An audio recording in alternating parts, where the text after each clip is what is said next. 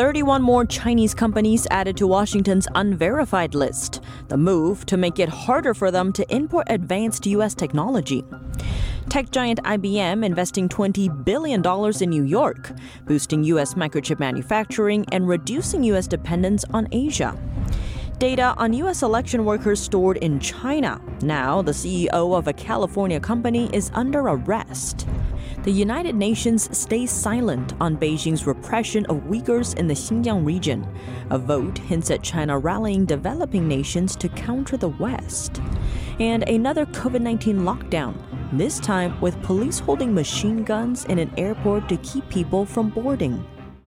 Welcome to China in Focus. I'm Tiffany Meyer. The Biden administration is laying down some new restrictions. The rules will limit China's access to American semiconductor technology. The Commerce Department added 31 Chinese firms to its list of unverified companies, including China's top memory chip maker YMTC. Being on the unverified list means American authorities don't know where a company's products are being used and cannot determine whether these companies can be trusted with sensitive technology exports from the U.S. Because of that, U.S. exporters must apply for additional permission in order to send goods to companies on the list. The measures could amount to one of the biggest shifts in U.S. policy towards shipping technology to China since the 1990s. If effective, they could set China's chip manufacturing industry back years. The U.S. is concerned about the relationship between Chinese companies and the country's armed forces. The fear is these companies will share American advanced technology with the Chinese military, which poses a national security risk to America. Chinese telecom giant Huawei could soon return to win back some smartphone market share. According to the Financial Times, the Chinese tech group is aiming to relaunch its 5G phones by 2023. That's despite U.S. restrictions. They're designed to block the company from acquiring U.S. technology used to make 5G smartphones. The report suggests Huawei will navigate around the sanctions by using less advanced chips or a phone case with integrated 5G. But experts say this could affect user experience. Versus Huawei's previous generations and rival Apple's iPhone 14. They believe that as long as the U.S. sanctions are in place, Huawei is at a severe disadvantage. Following the imposition of U.S. sanctions in 2019, the Chinese company's smartphone revenue dropped 50% in 2021. A $20 billion investment for tech giant IBM in New York. President Biden visited the plant Thursday. Touting the CHIPS and Science Act there, he spoke about efforts to protect new investments from ending up in China. NTD's Iris Tao has more. Touring an IBM plant in upstate New York, President Biden vows to help America lead the next decade by boosting chip production. This is about economic security, folks. It's about national security. The United States has to lead the world in producing these advanced chips.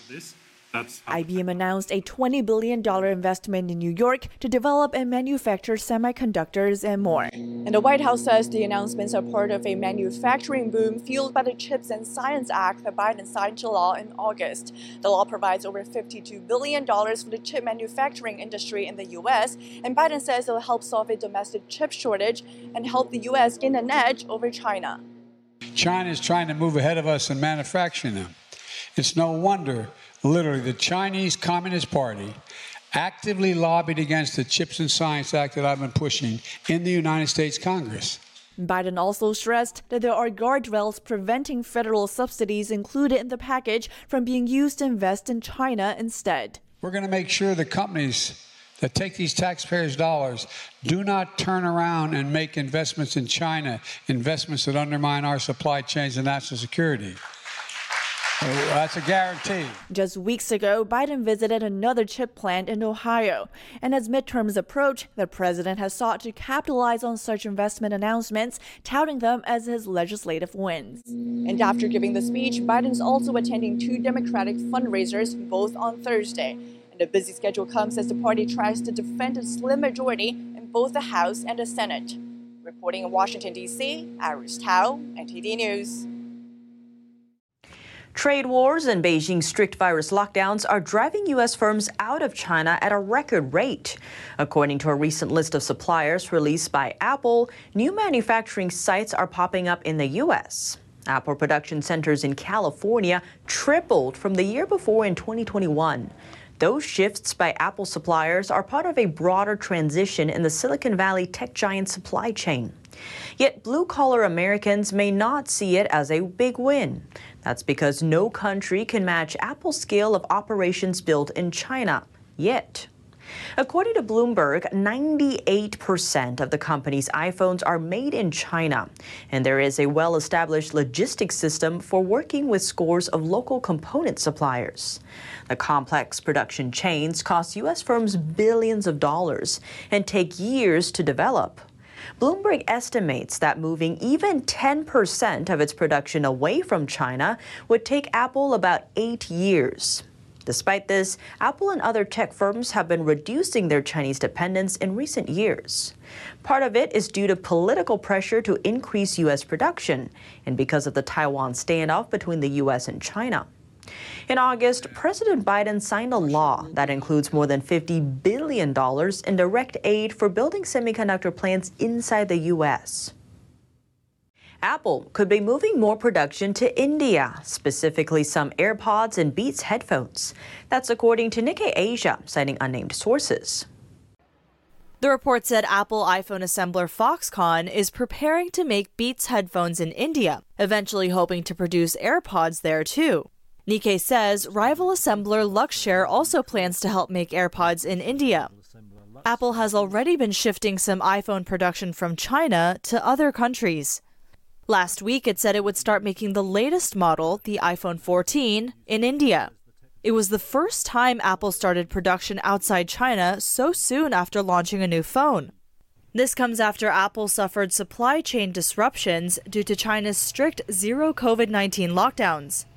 Relocating production out of China could also avoid further issues as tensions escalate between Washington and Beijing.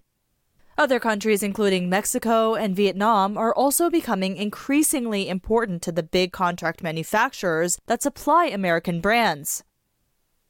An American election software company accused of storing personal data on election workers inside China. A California district attorney made the allegation earlier this week. The company's CEO, an immigrant from China, has been arrested. Let's zoom in.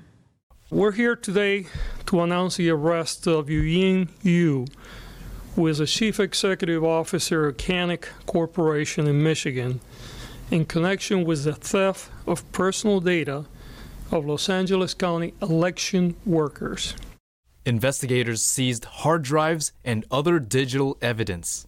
The investigators have been conducting searches of his home and other Canic locations in Michigan. According to the district attorney's office, the investigation is concerned solely with the information of election workers, stating that the allegations had no impact on election results.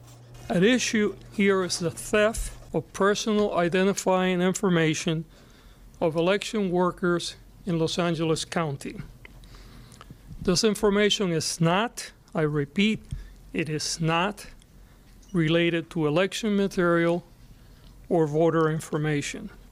The Michigan-based company is responsible for the software used in managing Los Angeles County election poll workers.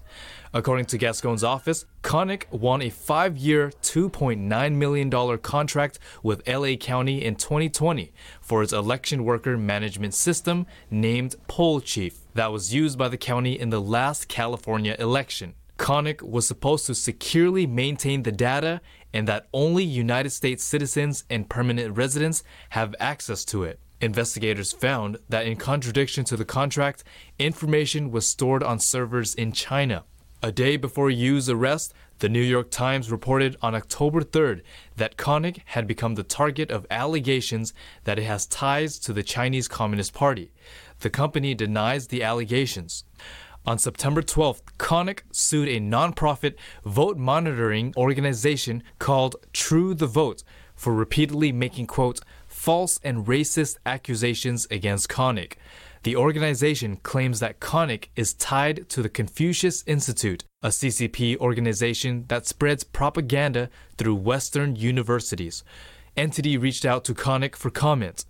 The district attorney's office is seeking Yu's extradition to Los Angeles. David Lamb, NTD News, California. Human rights in China and the repression of Uyghurs in Xinjiang province. The UN human rights body declined to debate the issue. Here's more on that. In a rare move, the Human Rights Council on Thursday voted down a motion to hold a debate about alleged human rights abuses by China against Uyghurs and other Muslims in Xinjiang. Por favor, por favor. The surprise victory for Beijing was met with a burst of applause after the result was announced in the packed Geneva-based council room.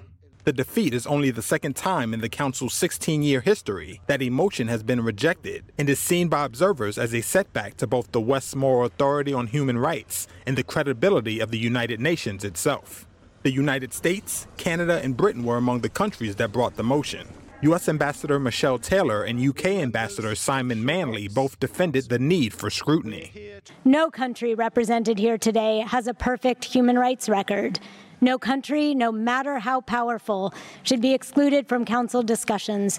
This includes my country, the United States, and it includes the People's Republic of China. We are here to discuss the most serious human rights violations and abuses wherever and by whomever they are committed. There can be no doubt about the gravity and the scale of what has been reported in Xinjiang warrants such a debate. The UN Rights Office on August 31st released a long-delayed report that found serious human rights violations in Xinjiang that may constitute crimes against humanity, ramping up pressure on China. But China's envoy had warned before the vote that the motion would create a precedent for examining other countries' human rights records. The motion is the first time the rights record of China, a powerful permanent Security Council member, has been on the agenda of the Human Rights Council. Rights groups accuse Beijing of abuses against Uyghurs, a mainly Muslim ethnic minority that numbers around 10 million in the western region of Xinjiang, including the mass use of forced labor and internment camps. The United States has accused China of genocide. Beijing denies any abuses. The Xinjiang region in western China has been hit with sweeping COVID-19 travel restrictions. That's as Beijing ratchets up control measures ahead of a key Communist Party Congress later this month. Here's more. Xinjiang is under lockdown again.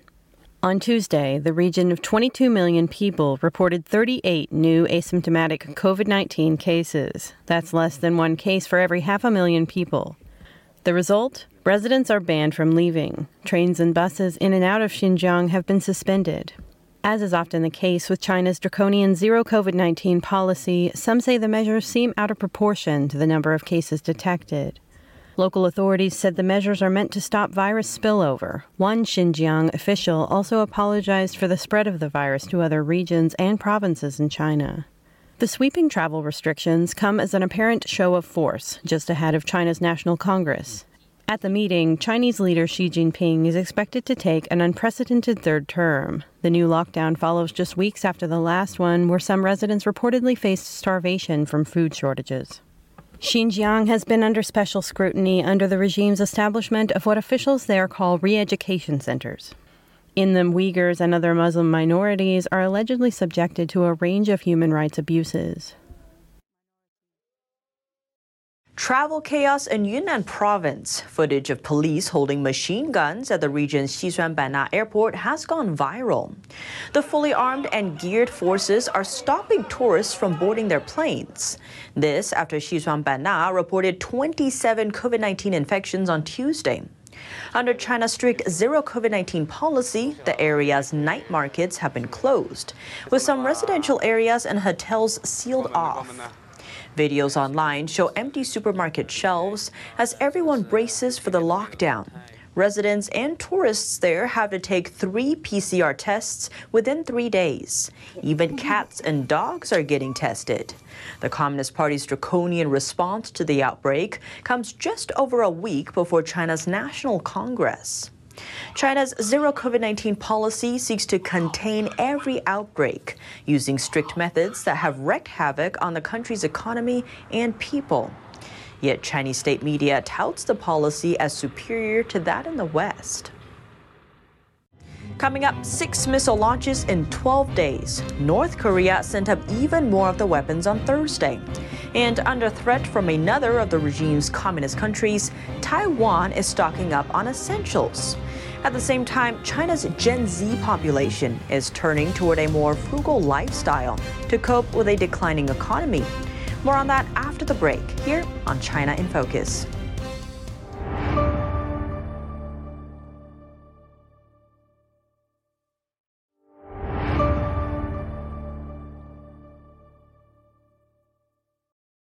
Welcome back to China in Focus. I'm Tiffany Meyer. For the second time this week, North Korea launched ballistic missiles on Thursday.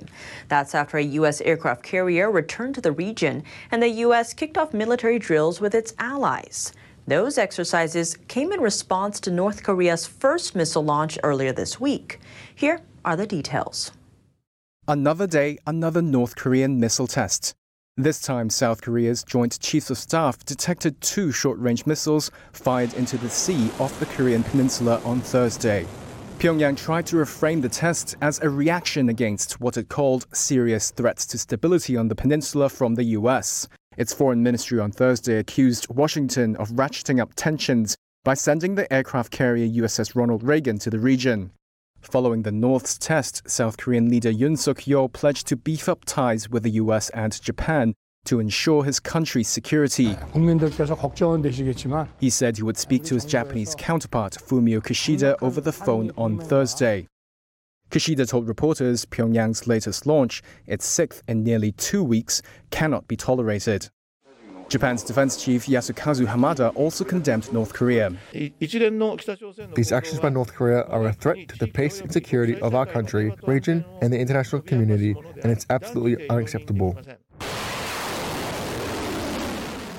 Tensions escalated after Pyongyang launched an intermediate-range missile over Japan on Tuesday. In response to the North's provocations, the U.S. held joint missile drills and fighter jet exercises with Japan and South Korea. China and Russia blamed these displays of military force for provoking the North's ballistic missile tests at a UN Security Council meeting on Wednesday, drawing fire from U.S. envoy Linda Greenfield-Thomas. Firstly, the United States and the ROK carry out defensive military exercises responsibly and consistent with international law. Ballistic missile launches by the DPRK are unlawful. They're reckless and they endanger neighbors in the region, and there's no equivalency between these two activities. China and Russia, both permanent members of the Security Council, declined holding a public council meeting on North Korea. The U.S. accused both of enabling North Korean leader Kim Jong-un. The U.S. State Department says it's still committed to a diplomatic approach to North Korea and called on Pyongyang to engage in dialogue. Taiwan is preparing for a possible Chinese invasion by making sure all essentials are in stock. We have a system. We do inventory every month. We want to ensure we have a certain period of stockpile in Taiwan, including food, including critical supply, minerals, chemicals, and energy, of course. Taiwan's Deputy Economy Minister Chen Zhen-chi said Wednesday that the island is ramping up its stockpiling efforts. That's after a slowdown due to the pandemic. Some companies are already required by law to maintain energy stockpiles, including state-run electric company Taipower and state-owned gas company CPC Core. The Economy Ministry said Taiwan is closely collaborating with allies to prevent loopholes in export controls. To spur the economy, Chinese authorities are pinning their hopes on consumption. But a trend that's emerged in the younger generation is running against their wishes. A growing number of Chinese millennials and Gen Z are turning to a frugal lifestyle. They're actively sharing their tips and experiences online. On Douban, a social networking platform, internet users formed groups and forums sharing tips on saving money. Some big ones include the Stingy Men's Federation, the Stingy Women's Federation, and Crazy Money Savers. Their combined subscribers number over 1 million. In it, some post screenshots of the amount of money in their savings accounts. Others post records of their spending or share tips on how to further tighten their wallets. The trend first emerged in 2020 when the COVID-19 pandemic broke out. Before that, Chinese millennials were the driving force of consumption in the country, pushing the nation's luxury market up by 20%. But after the pandemic, uncertainties about the economy have grown. China's zero COVID-19 policies led to frequent lockdowns, hurting businesses and the economy. While lockdown orders were in place, some residents had trouble finding food.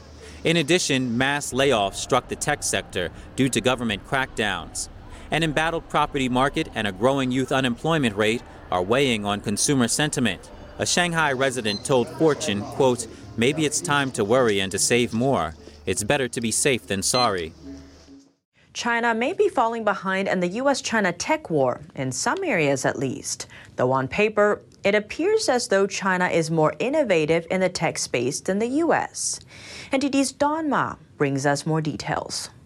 In 2020, total patent applications by China topped more than 1.4 million, while the U.S. only had around 600,000. Meanwhile, Chinese tech giant Baidu recently launched a self-developed quantum computer. A former president of Google predicted that China will eventually overtake the U.S. in the artificial intelligence space. But if we look at China's practical technological advances, it paints a different picture. A Chinese official in 2019 stated that only 10% of China's patents actually have market value, and that probably 90% of them are, quote, trash. If we look at the percentage of R&D expenses relative to GDP, the U.S. is actually significantly outperforming China, according to the World Bank.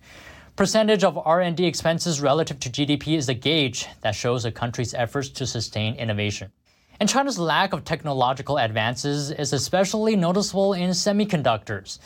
In July, China's Semiconductor Manufacturing International Corporation, or SMIC, said it achieved the ability to make 7-nanometer chips. But because of U.S. sanctions, SMIC is barred from buying cutting-edge equipment used to make these chips.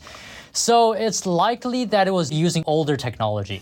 And at the same time, there's no sign that SMIC is able to mass produce these chips. In comparison, U.S. semiconductor manufacturer Intel is on track for volume production of 7-nanometer chips this year. In fact, U.S. sanctions have noticeably impacted China's chip industry. Think the CHIPS Act. China's Foreign Ministry and Commerce Ministry have both publicly voiced discontent with the U.S. CHIPS Act. The act bars some U.S. companies from investing in China's cutting-edge chip-making capability. And it seems like so far China has yet to come with any effective countermeasures. Top Chinese chip industry officials have said that, quote, China's semiconductor industry will face a more dire environment ahead. In fact, a record number of semiconductor-related Chinese entities have ceased to exist in the first 8 months of this year.